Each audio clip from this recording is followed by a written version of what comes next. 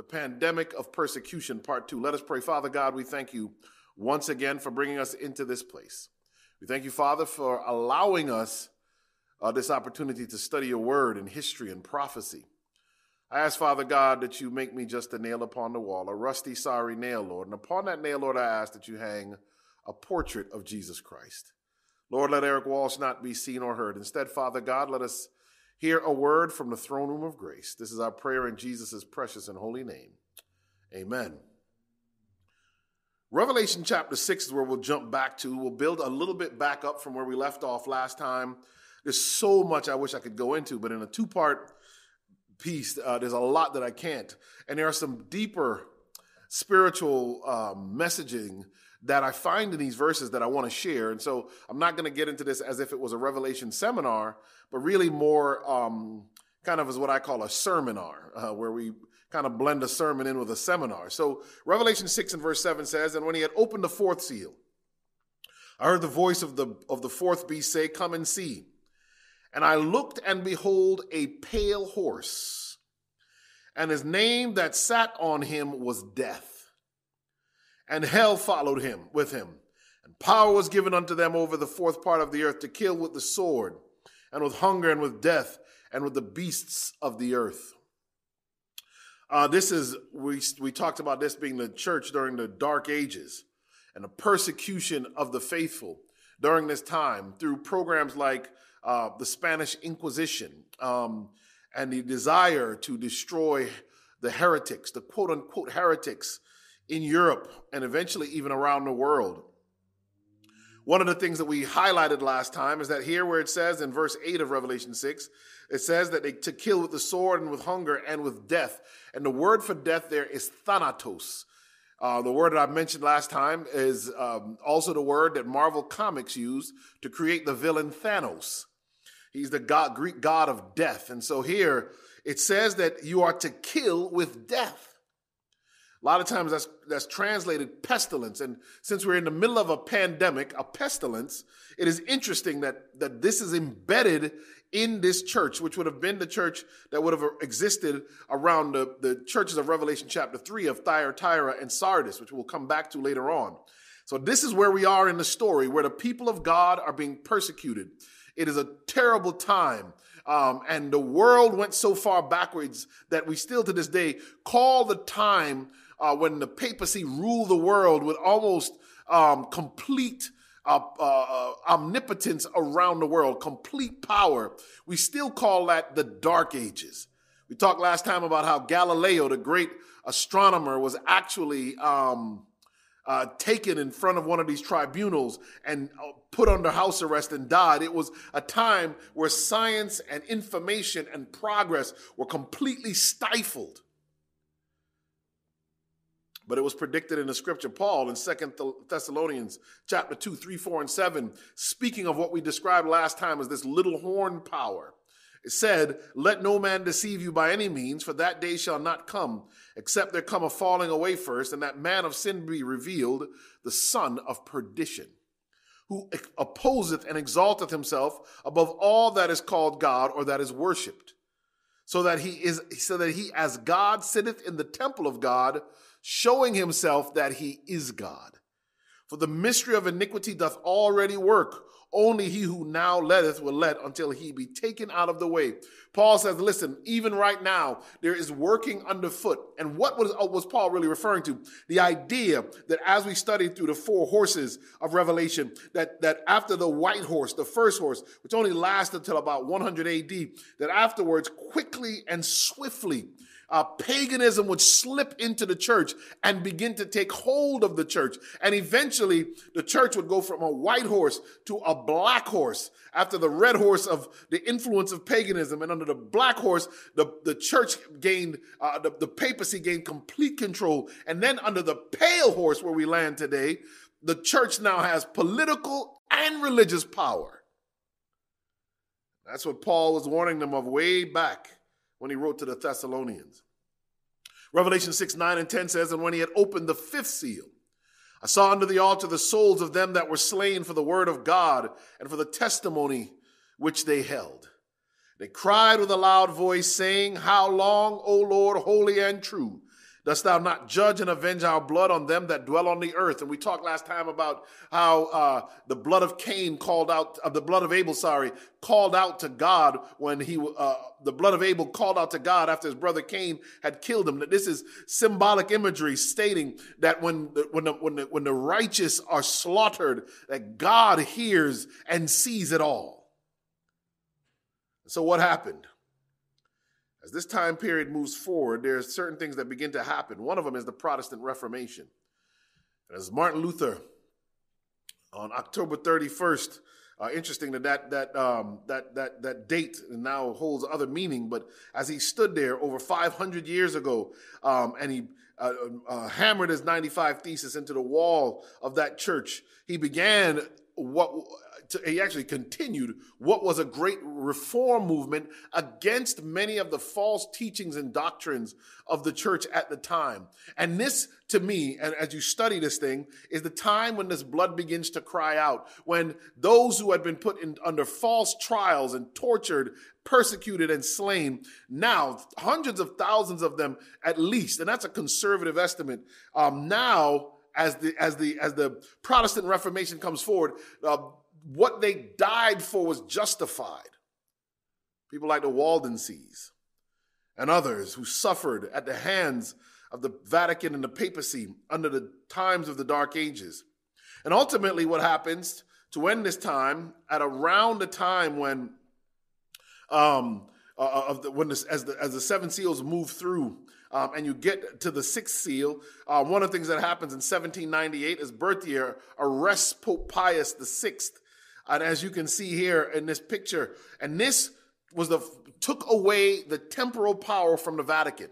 I want you to understand, before this, they had political and religious power, but the French, after the French Huguenots had suffered, and we'll talk more about them in a second, under the rule of the Vatican, it's as if Napoleon, a couple hundred years later, looking back, realizes that this type of rule is not good, and he turns Italy into a republic and wants Europe to be led a different way. There's a lot more that you can unpack from that. But what ends up happening, however, is that is a wound, a deadly wound, as we'll see it's called later on, that is received by the papacy. And this deadly wound changes everything, because it is the beginning of the end of the persecution of the Dark Ages. And so some say, well, those Dark Ages, it didn't really happen, or they argue it. But here, the Pope apologizes for killing Protestants after 500 years. And this is from the Trumpet Journal.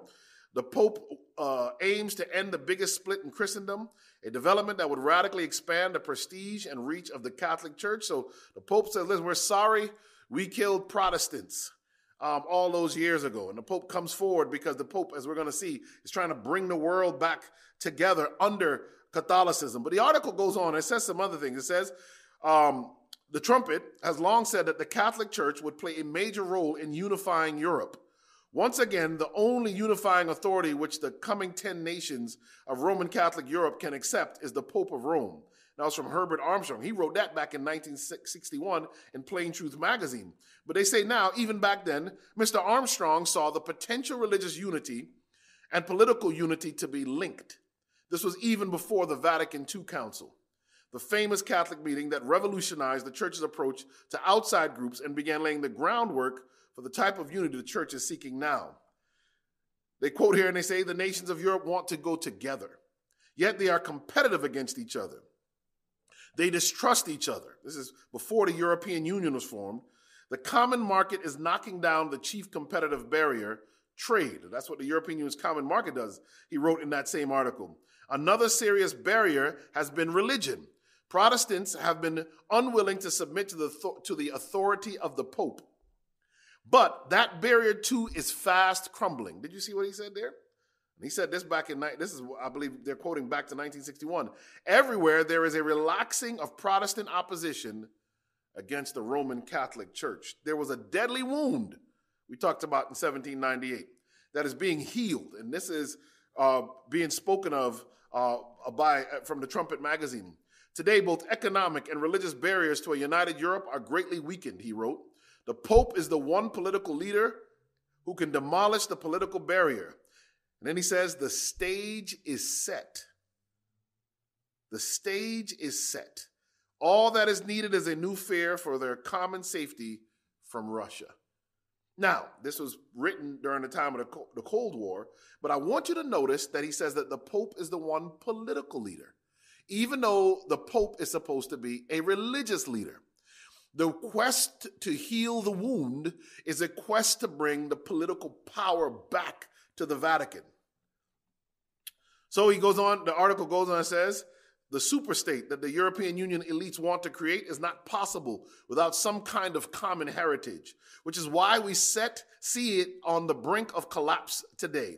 Only the Catholic Church can provide that heritage. Having close relations with Europe's major churches is a necessary precondition. As Mr. Armstrong pointed out, that is already in place. So the writer from the recent article is saying all of this. No major religious group in Europe opposes the Catholic Church. I want you to hear this, church. No major religious group in Europe opposes the Catholic Church or the Pope in principle. There are merely a narrowing number of doctrinal disagreements.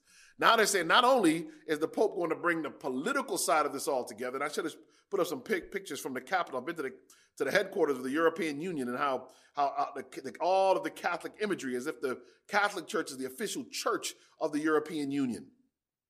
But now they're saying, if that's the political side, they're also saying from a doctrinal side that there are merely a narrowing number of doctrinal disagreements. In other words, from a theological standpoint, the differences are going to fall away. The question is, if the theological differences fall away, whose theology will you be left with? In 1963, in the midst of the Vatican II Council, the Plain Truth reported, today the time is ripe. This is all the way back in 1963. Today the time is ripe, according to the official Catholic views, for making the final effort to unite the church bodies of the Christian world. The mighty problem of achieving unity is twofold. First, it involves reconciliation of the Orthodox schism that officially commenced in 1054 and divided the churches in the East, Greece, Russia, and Balkans, and the Near East from Rome. Second, it involves restoration to the Roman communion, all of Protestantism, which developed from 1517 onwards. They said, listen, we've got to get the Orthodox churches back, and we've got to get Protestant churches back. What's interesting is that there's one Orthodox church they don't mention, or a couple. One of them is the Egyptian, the Coptic church, and also the Ethiopian Orthodox church, which when you read the Great Controversy, it speaks to Central Africa and the fact that deep down in Central Africa, Sister White tells us that they continued to keep the Sabbath. So there was a desire to pull this all back. It's not a coincidence that it was Italy who invaded Ethiopia and tried to colonize it, because Ethiopia had held on to much of the Bible truths. It had been splintered a bit, but the Sabbath truth remained there, and a reverence for Scripture remained there that the Vatican did not like. And so Mussolini tried to take Ethiopia. But otherwise than that, they said they have to get all of these Orthodox churches. And isn't it interesting?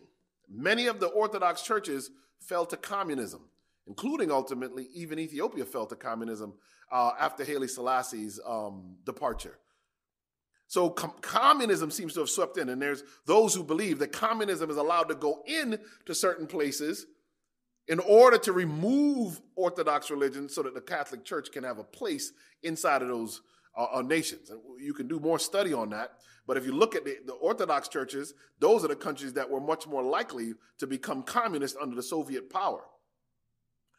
The first problem, the reconciliation of the Orthodox schism, is nearly resolved. The only real exception here is the Russian Orthodox Church, which is a tool of the Russian government and therefore less keen on submitting to Rome. The second divide is almost resolved as well. Look at this. Of course, there will be holdouts who will not return to Rome voluntarily. Listen to this last sentence. This article says, these would have to be dealt with after a strong political union is in place. This magazine says that, in fact, those who will not fold under Rome, once there is political a unity again, and the deadly wound has been restored, and the temporal powers of the Vatican have been put back into place. When that happens, then those who disagree, according to the words of this author, they will be dealt with. The pandemic of persecution will come back. We will once again see what happened during the Dark Ages happening again now. The author says today we see an economic crisis, fear of terrorism, and fear of Russia, all pushing Europe together. Meanwhile, the Catholic Church has already made great headway toward unity with Lutherans. Full unity would not just be of interest to religious people. It would have real-world geopolitical implication. As Mr. Armstrong wrote, the stage is set. I want us to understand that although I know some don't understand this kind of preaching or don't want this kind of preaching, the reality is that what has been prophesied is coming to pass. And we'll get more into that now, because not only is a time of persecution coming, but there is a decided effort to erase the persecutions of the past. And I can't read all of this, but from the journal, the Guardian, historians say Inquisition wasn't that bad. For centuries, people were burned at the stake, stretched to death, or otherwise tortured for failing to become Roman Catholic. But if research released by the Vatican is right, the Inquisition was not as bad as one might think. I would love for you to read that entire article as they make the case that, in fact, really, it was only a few 100,000 people that actually died, not millions. I don't care if it was 10 people, 10,000 or 100,000. It speaks to the nature of this beast, that will one day again speak like a dragon once the wound is healed. So this idea now they're going to do and go back and pretty up the history and say, really the Spanish Inquisition wasn't that bad, is a shocking thing. One of the examples of this is the French Huguenots who left from France and fled to North America and South Africa. I've been to in South Africa to the museum and a monument to where they landed. And of course, we have Huguenot societies in South Carolina and on other parts of the eastern seaboard. But a large number of French refugees began to arrive in the Cape that's the Cape of South Africa, after leaving their country as a result of the Edict of Fontainebleau, 1685, which revoked the Edict of Nantes in 1598 that had granted religious toleration to Protestants. And so it was Louis the 13th and then Louis the 14th, which brought great persecution to the Huguenots. All of a sudden, there was a push, and this is what happened. And if you read the story of the Huguenots, it was a horrible persecution. And yet now they would say, listen, what happened back then wasn't so bad.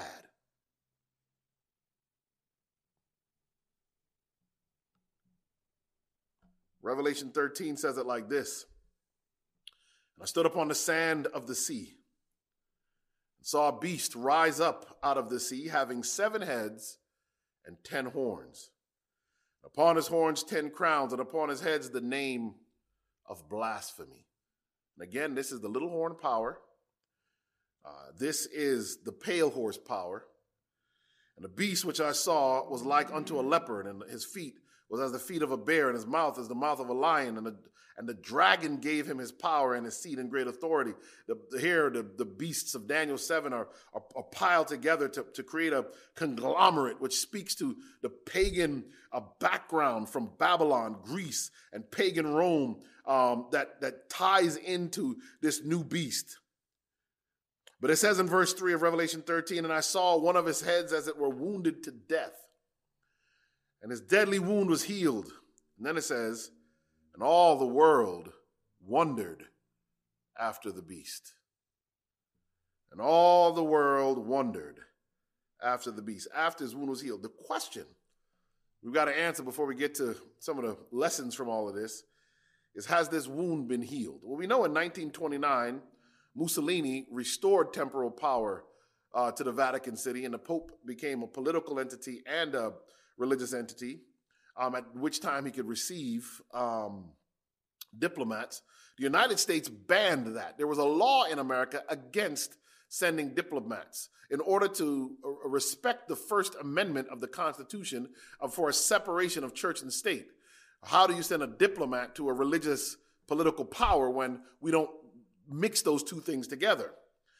But I want to submit to you that things change pretty quickly. Here's a picture of the Pope and President Barack Obama laughing. And it says at the top, take what you need and leave the rest. Why atheists love Pope Francis. The Pope ignites unprecedented secular excitement, and this week, U.S. crowds coming to see him, this is when he visited Philadelphia, and this week, U.S. crowds coming to see him will likely be infiltrated by many non-religious admirers. The Bible says that all the world wondered after the beast.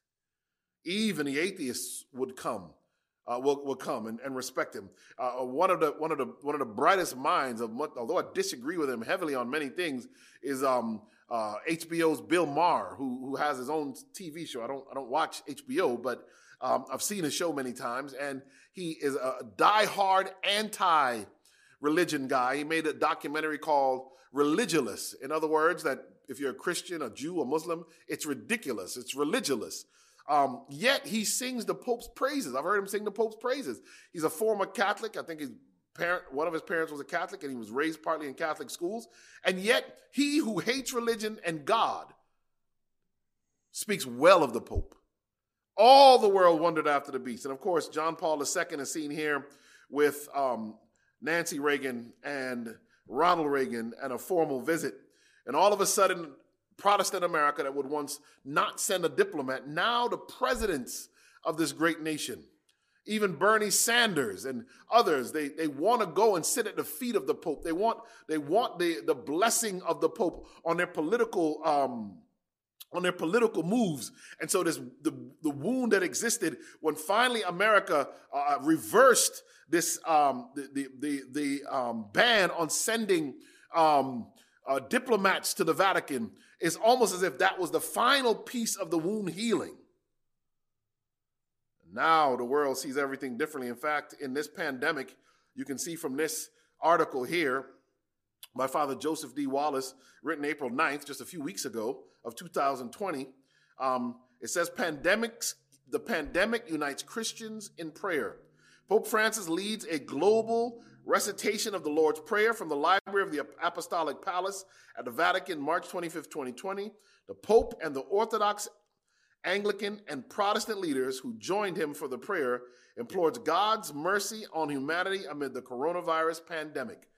I want you to understand that as this pandemic rolls on and the world's fear rolls on, they will use this as an opportunity to try and be even more ecumenical and bring the world to religions together. It is happening as it was predicted. The wound has been healed. And here's the truth. If the wound is healed, will the beast begin to act as she used to? Well, this is a quote from the book, The Keys of This Blood by Malachi Martin. Adventists used to quote this book a lot. This is one of the people who he helped translate the Dead Sea Scrolls. He's a strong Catholic, author of the Jesuits and the Final Conclave. The name of the book is The Keys of This Blood, The Struggle for World Dominion Between Pope John Paul II, Mikhail Gorbachev, and the Capitalist West. He says in that book, and I'll quote it with in the eyes of, bracketed here, of groups like Adventist, Baptist, and evangelical sects, unbracketed, their regard and respect for democratic principles impose upon them the obligation, the religious as well as the civil and political obligation, to defend every person's right to be wrong. Every person must have the right not only to believe in hell of the damned and heaven of the saved. Every person must have the right not only to believe in the hell of the damned and heaven to be saved. Every person must literally be assured the right to choose hell or over heaven. That obligation, carried to the extreme, not only sets the minimalists apart from John Paul, it sets them against him as well. Did you hear that?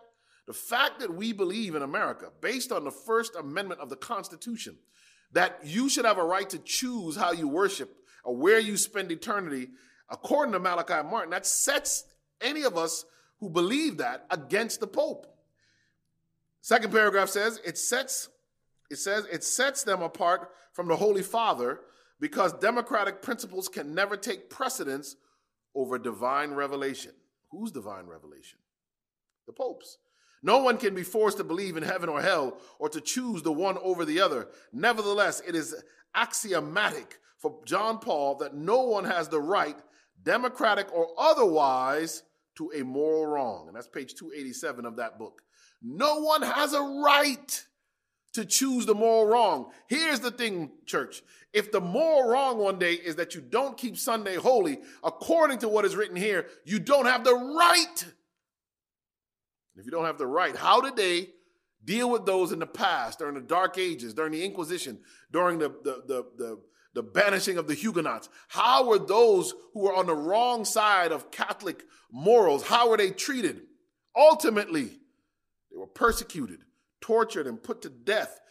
The question during this pandemic now is, will this happen again? In the book, The Great Controversy, page 565, Ellen White says it like this. She says, the Roman Church is far-reaching in her plans and modes of operation.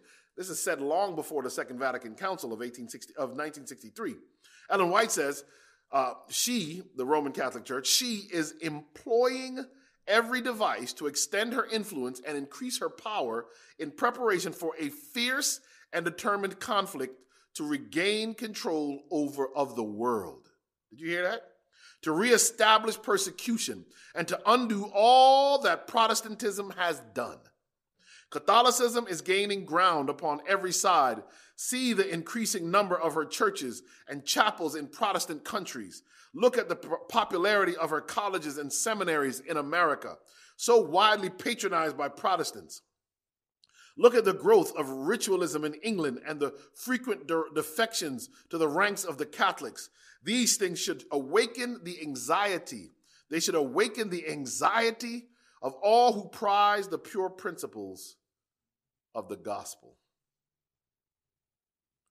She goes on in The Great Controversy, page 571, Ellen White says, the Roman Church now presents a fair front to the world, covering with apologies, just as we just read one, covering with apologies her record of horrible cruelties. She has clothed herself in Christ-like garments, but she is unchanged. Every principle of the papacy that existed in past ages exists today. The doctrines devised in the darkest ages are still held. Let none deceive themselves. The papacy that Protestants are now so ready to honor is the same that ruled the world in the days of the Reformation, when men of God stood up at the peril of their lives to expose her iniquity. She possesses the same pride and arrogant assumption that lorded it over kings and princes and claimed the prerogatives of God. Her spirit is no less cruel and despotic now than when she crushed out human liberty and slew the saints of the Most High. So we go back to Revelation chapter 6, and I want to show you where we are now. Revelation 6:12 says, and I beheld when he had opened the sixth seal, and lo, there was a great earthquake. The sun became black as sackcloth of hair, and the moon became as blood. And the stars of heaven fell unto the earth, even as a fig tree casts her untimely figs, when she is shaken of a mighty wind. Verse 14 says, and the heaven departed as a scroll when it is rolled together, and every mountain and island were moved out of their places. Here's what I want you to get, church. We are between Revelation 6:13 and Revelation 6:14. That's where we are right now. All of those signs, and I was going to go through them tonight, starting at the Lisbon earthquake of 1755 and ending with the stars falling in 1833, and there was even another time in 1866. All of these signs showed that, in fact, the wound would be delivered and the time of the end would start. And we are living in that space, and we're going to fill in the space between 13 and 14 in terms of what we need to do tonight. But don't just look to Revelation 6. Look at Matthew 24, verse 29 and 30. It says, and immediately after the tribulation of those days shall the sun be darkened, and the moon shall not give her light, and the stars shall fall from heaven, and the powers of heaven shall be shaken. All of that is going to happen. And then what happens? Verse 30 speaks to what's about to happen next, church. And then shall appear the sign of the Son of Man in heaven, and then shall all the tribes of the earth mourn, and they shall see the Son of Man coming in the clouds of heaven with power and great glory. Church, the next thing, if you look at Revelation 6, 13 and 14, or Matthew 24, 29 and 30, the next thing that happened is the second coming of Christ. That's where we are. But as we go through the seven seals, something happens. And this is where I want to focus on tonight. Something happens as you're going through the seven seals. When you get to Revelation chapter 7 and verse 1, it says, and after these things, I saw four angels standing on the four corners of the earth, holding the four winds of the earth, that the wind should not blow on the earth, nor on the sea, nor on any tree. Before the time comes when the wicked run to the rocks, as we talked about last week, and say, fall on us and hide us from the face of him that cometh, who shall be able to stand? And ask the question because of the wrath of the Lamb. God, something happens. The spirit of prophecy tells us more on this. We'll get to that in a second. But these four angels holding back the four winds of strife is stuck in the middle here of the seven seals. Why? To tell you what has to happen. As these four angels are ready to let the winds of strife blow, Revelation 7:2 says, and I saw another angel ascending from the east, having the seal of the living God. He cried with a loud voice to the four angels to whom it was given to hurt the earth and the sea, saying, hurt not the earth, neither the sea nor the trees, till we have sealed the servants of our God in their foreheads. Don't miss this. In between the verses that we just talked about, in Revelation 6, 13 and 14, and Matthew 24, 29 and 30, in between those verses, before the second coming happens, there's a sealing that must take place. In fact, a fifth angel is sent to stop the four angels from letting go. The world has become so wicked that it's time for wrath to come. Jesus sees this, and another angel comes in mercy because God's remnant must be sealed. How does that happen? Well, it happens, it says they must be sealed in their foreheads. Remember that the mark of the beast, we won't get into that tonight, but it happens in the forehead and in the right hand. But the seal of God only happens in the forehead. Why is that relevant? Because all who will be sealed or saved in the last days are going to have to make a choice. If you get a mark in your hand, it means you're a follower. That's what that means in the mark of the beast. But when you make the decision to follow God, there is no de facto way to do it. You must choose him. And this is what the frontal lobe is for. It sits right behind the forehead bone. It is often called the prefrontal cortex of the brain. It is the part of the brain where reasoning happens, decisions are made, where we think. In fact, this is where our personality and our character sits. This is what the devil wants to destroy. The great controversy really boils down to the battle for the frontal lobe of the minds of the world. Who will reign supreme in the minds of the people? This is why the Bible says that we are to have this mind in us that was also in Christ Jesus. It is the frontal lobe, this part of the brain. That's why there's so much push, and we'll talk about this more next week, so much of a push for drugs and alcohol and other addictive substances that take you out of your right mind. This is why the Bible says that the drunk will not inherit the kingdom of God, because you must be able to choose. In fact, it's so relevant that in Isaiah 1 and verse 18, it says, come now, let us reason together, saith the Lord. Though your sins be as scarlet, they shall be as white as snow. Though they be red like crimson, they shall be as wool. How does that happen? You've got to be able to reason. That's why the devil wants you intoxicated. He wants you dumb in the mind. He wants you thinking about what's on TikTok and what's on Facebook and what's on Instagram. He wants you distracted with Netflix and the secular music of the day. He wants your mind absorbed in the petty, shallow, foolish things of this time. Why? Because you're between the verses. Jesus is about to return, and you've got to be sealed in your mind. But if your mind is occupied with foolishness, you won't receive the seal. In fact, when Paul speaks about this, he says it like this. Ephesians 6:17 says, and take the helmet of salvation and the sword of the Spirit, which is the word of God. Did you get that? When Paul speaks about the putting on the whole armor of God, salvation is a helmet. Why? Because helmets protect your frontal lobe. It is that part of your brain where you are saved, whether you either choose God, where you believe God. This is where faith is nurtured, and righteousness is by faith. If you can remove or disattach in terms of moral connectivity, the frontal lobe from the Spirit of God, you will be lost. So you need the helmet of salvation. Look what the Bible says, Ephesians 1:13, in whom ye also trusted. After that ye heard the word of truth, the gospel of your salvation, in whom also after that ye believed, ye were sealed with that Holy Spirit of promise. What sealed you? The Holy Spirit. Why is the Holy Spirit seal you? Because it is the Holy Spirit that leads you into all truth. It is the Holy Spirit that transforms the character. We ought to pray not just to the Holy Spirit, but for the Holy Spirit. Because it is the Holy Spirit. That's why so many come with these false doctrines now of anti-Trinitarian doctrines to destroy these things. Because if you can destroy the understanding of the Holy Spirit, you won't be able to be sealed without the Holy Spirit. In fact, Ephesians 4, speaking to those very people who speak against the Holy Spirit, verse 30 says, and grieve not the Holy Spirit of God, whereby ye are sealed unto the day of redemption. That means we are redeemed. So it's not just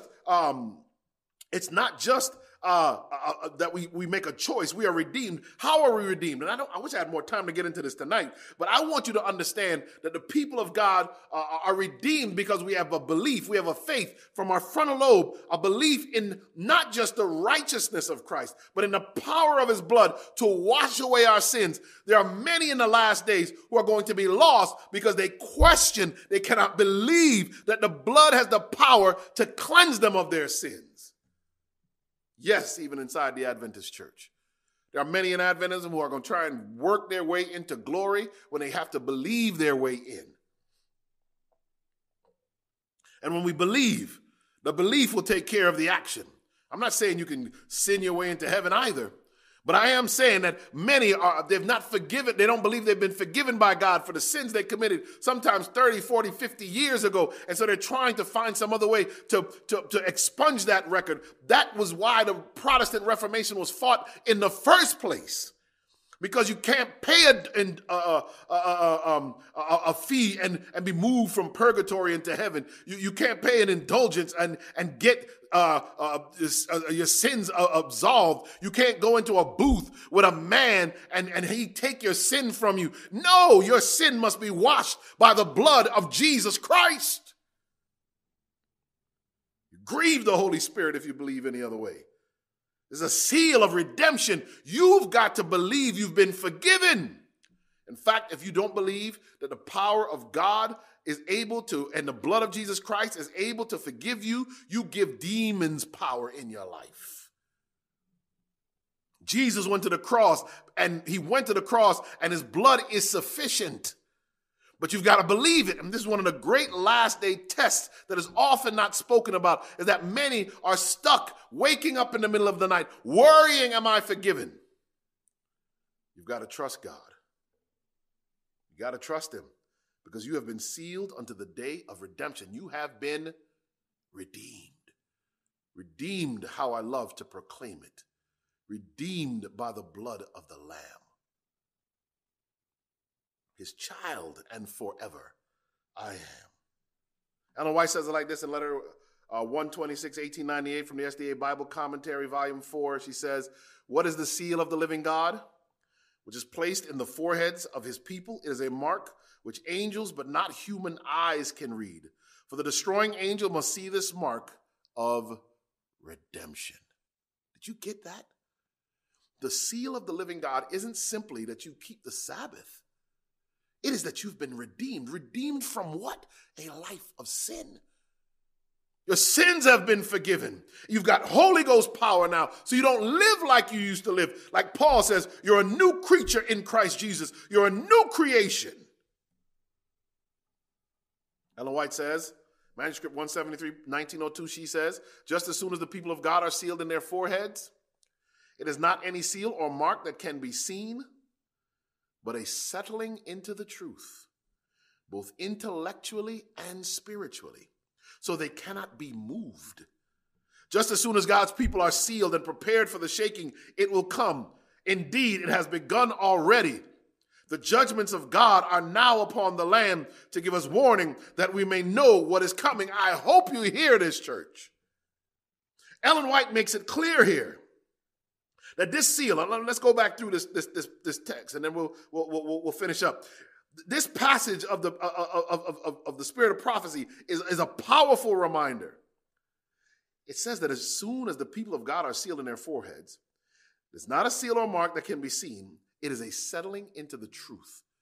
And most of us think that that means I've studied, as if I'm studying for a board exam after medical school or for the nursing boards, or I'm studying for my bar exam if I'm a lawyer, or one of the examinations that teachers must pass. We think that understanding the doctrine that way is simply what it means. That is important. Don't ever let anybody tell you that understanding our doctrines is not important. That's the intellectual side, but there's a spiritual side. Ellen White says it's not just intellectual, it's a spiritual settling into the truth. So they cannot be moved. Did you get that?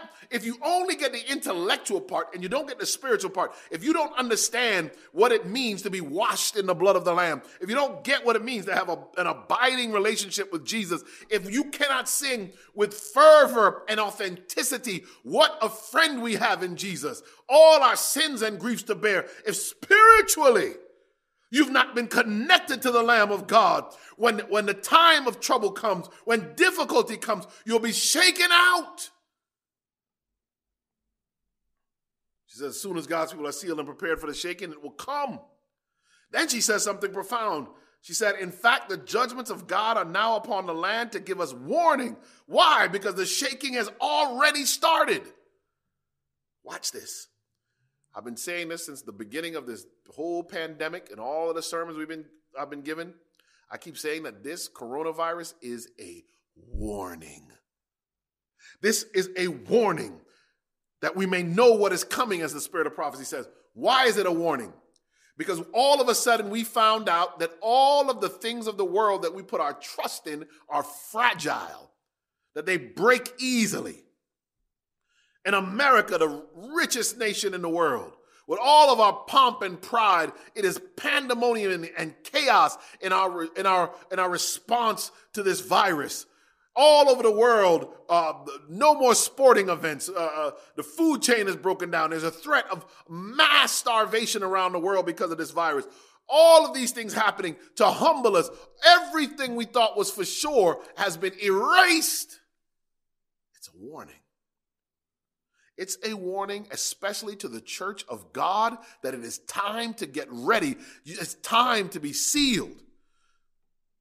Because one of the things that the spirit of prophecy says about this seal is that we are to be molded. Even now, our minds are being molded either to receive the seal of God or the mark of the beast. Right now, you're receiving that mold. So I challenge you, understand the warning. Because as we jump back to Revelation chapter 6, it says something profound. Revelation 6:9 says, and when he had opened the fifth seal, I saw under the altar the souls of them that were slain for the word of God and for the testimony which they held. We've read this already. And they cried with a loud voice, saying, how long, O Lord, and holy and true, dost thou not judge and avenge our blood on them that dwell on the earth? And white robes were given unto every one of them. And it was said unto them that they should rest yet for a little season, until their fellow servants also and their brethren that should be killed as they were should be fulfilled. Right? That's the text that we've been reading. But I want to go deeper into that text. This text says that, listen, you got to wait a little while. There's more that are going to die.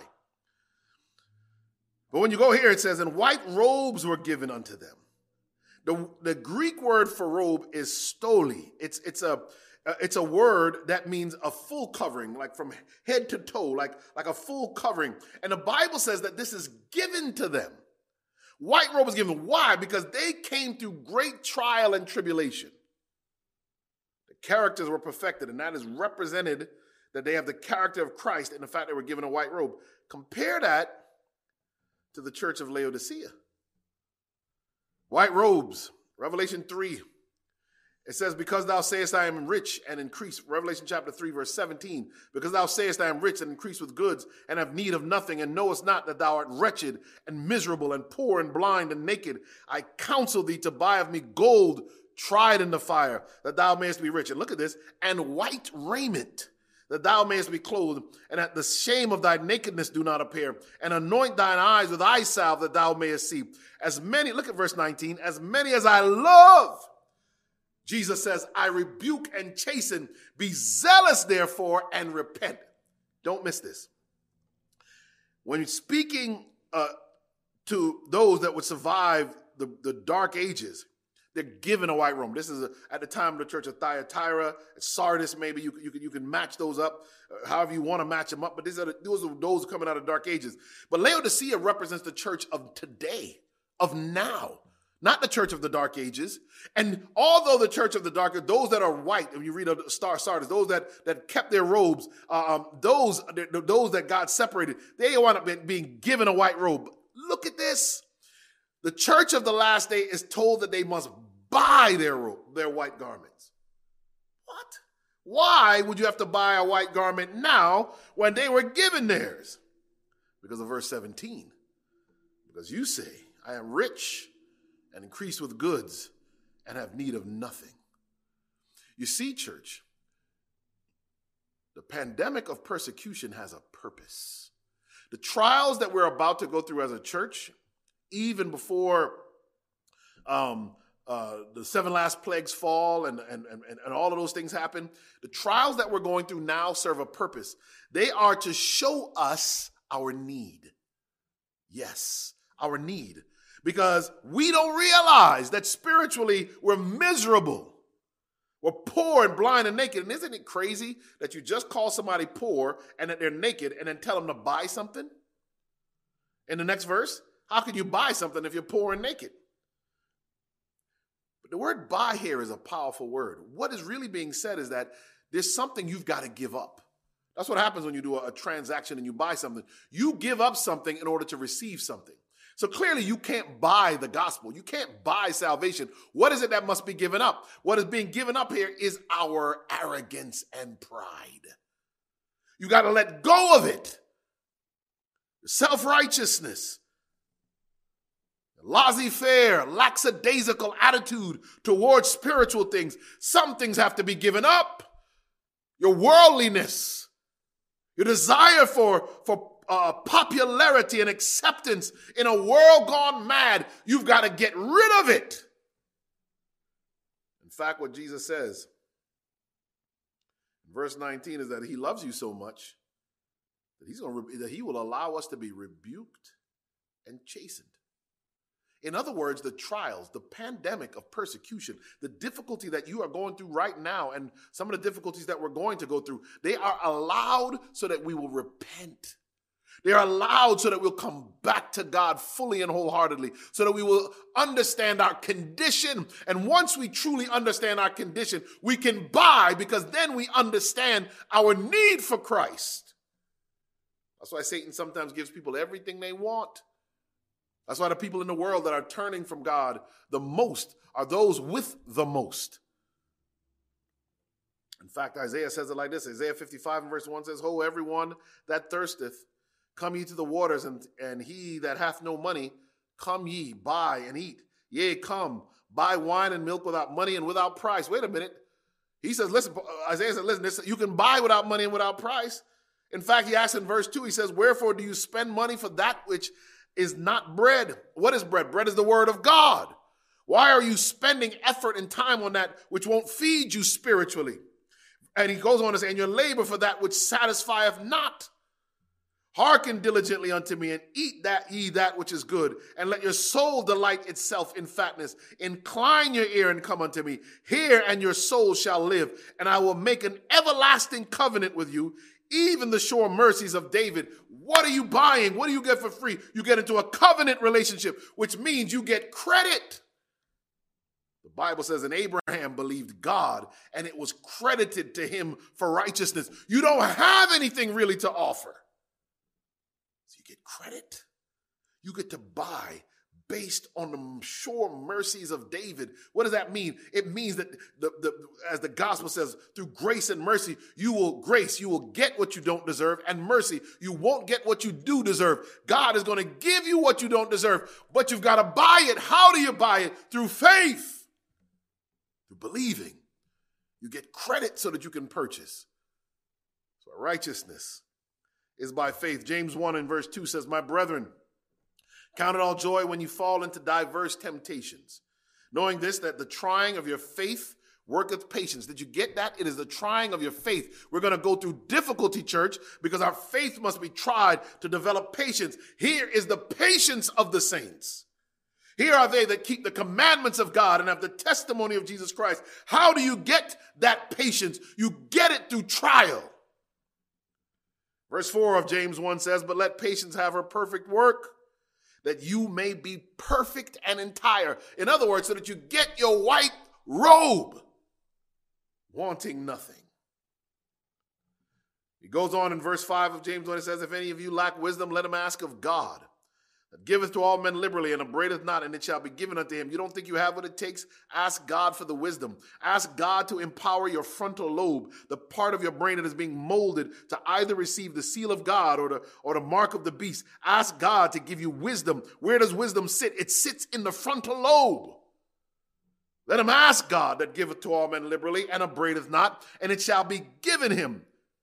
But let him ask in faith. Did you get it? It's faith. Nothing wavering.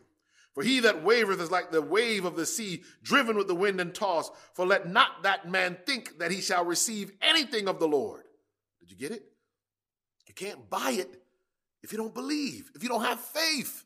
You won't get anything from God. Verse 8 makes it clear, a double-minded man is unstable in all his ways. A double-minded man is unstable. You can't try and oscillate between the seal of God and the mark of the beast. Back and forth. Because the mark of the beast is not yet Sunday laws. As much as I've talked about it, that's not what it is yet. You're molding your mind to receive the mark of the beast. You are molding your mind to be separated from God so you receive what the world gives you. That's why Jesus says in Matthew 5 and verse 10, blessed are they which are persecuted for righteousness' sake, for theirs is the kingdom of heaven. Blessed are you when men shall revile you and persecute you, and shall say all manner of evil against you falsely for my sake. Rejoice and be exceeding glad, for great is your reward in heaven. For so persecuted they the prophets which were before you. Persecution will purify our souls. It was persecution that was the blood of the martyrs, was the seed of the church. It grew the church. Revelation 8, verse 1 says, when he had opened the seventh seal, there was silence in heaven about the space of a half an hour. I'm going to finish this talk on the seven seals and on the pandemic of persecution with this verse, and then we'll give a couple quotes from Ellen White and be done. But I want you to get this. Once the people of God are sealed, there's silence in heaven. When Jesus steps out of the most holy place in the heavenly sanctuary, he takes off his priestly robes and puts on his kingly robes. And when he leaves heaven to come to earth, there's silence there because all the angels, everyone follows him here. During that time, the last iteration of persecution will happen. We'll talk about that more in a second. And we'll go through the time of Jacob's trouble. That is going to happen. But I want you to understand that the day is coming when heaven will be silent. Why will it be silent? It will be silent because Christ is coming to get you. Ellen White says this in Christian Experience and Teaching, page 100. I saw that the four angels would hold the four winds until Jesus' work was done in the sanctuary. And then will come the seven last plagues. These plagues enraged the wicked against the righteous. They thought that we had brought the judgments of God upon them, and that if they could rid the earth of us, the plagues would then be stayed. A decree went forth to slay the saints, which caused them to cry day and night for deliverance. This was the time of Jacob's trouble. Then all the saints cried out with anguish of spirit and were delivered by the voice of God. The 144,000 triumphed. Their faces were lighted up with the glory of God. He's coming to get you, church. And when things on earth seem the darkest, when the people of God cry the loudest, the voice of God, spoken of by Paul, the voice of God, the shout of God, and the voice of the archangel shall be heard. That archangel is Christ himself. And all of a sudden we will be delivered at the darkest hour. Ellen White, we'll finish with this last quote. Ellen White says, this Christian experience in teaching, page 103, she says, God has shown me that he gave his people a bitter cup to drink, to purify and cleanse them. It is a bitter draught, and they can make it still more bitter by murmuring, complaining, and repining. But those who receive it thus must have another draught. For the first does not have its designed effect upon the heart. And if the second does not affect the work, they must have another and another until it does have its designed effect, or they will be left filthy, impure in heart.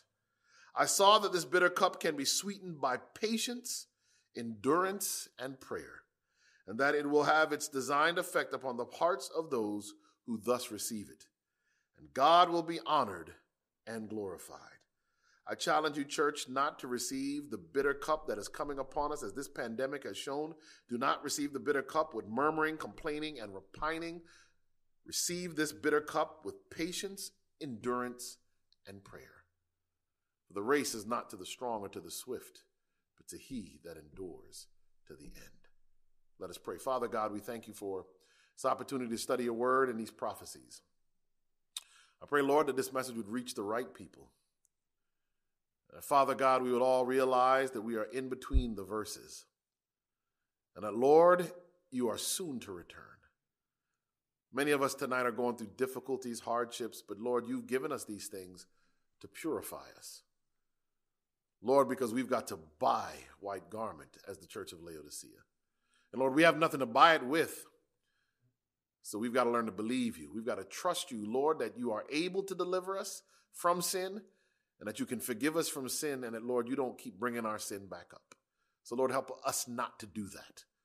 Help us to walk into these last days understanding the power of the blood, not only its ability to give us strength over sin, but the fact that it eradicates sin in our lives completely, past, present, and give us strength to get over sinning in the future. Lord, as the persecutions, the difficulties, and the trials mount up and pile up, Lord, let us remember that you love us. So sometimes, Lord, you allow these things, but we are never left alone to deal with them. Help each of us to cultivate a relationship with Jesus Christ that is meaningful and deep, and one that will last through the ceaseless ages of eternity. It's our prayer in Jesus' name. Amen. This media was brought to you by Audioverse, a website dedicated to spreading God's Word through free sermon audio and much more. If you would like to know more about Audioverse, or if you would like to listen to more sermons, please visit www.audioverse.org.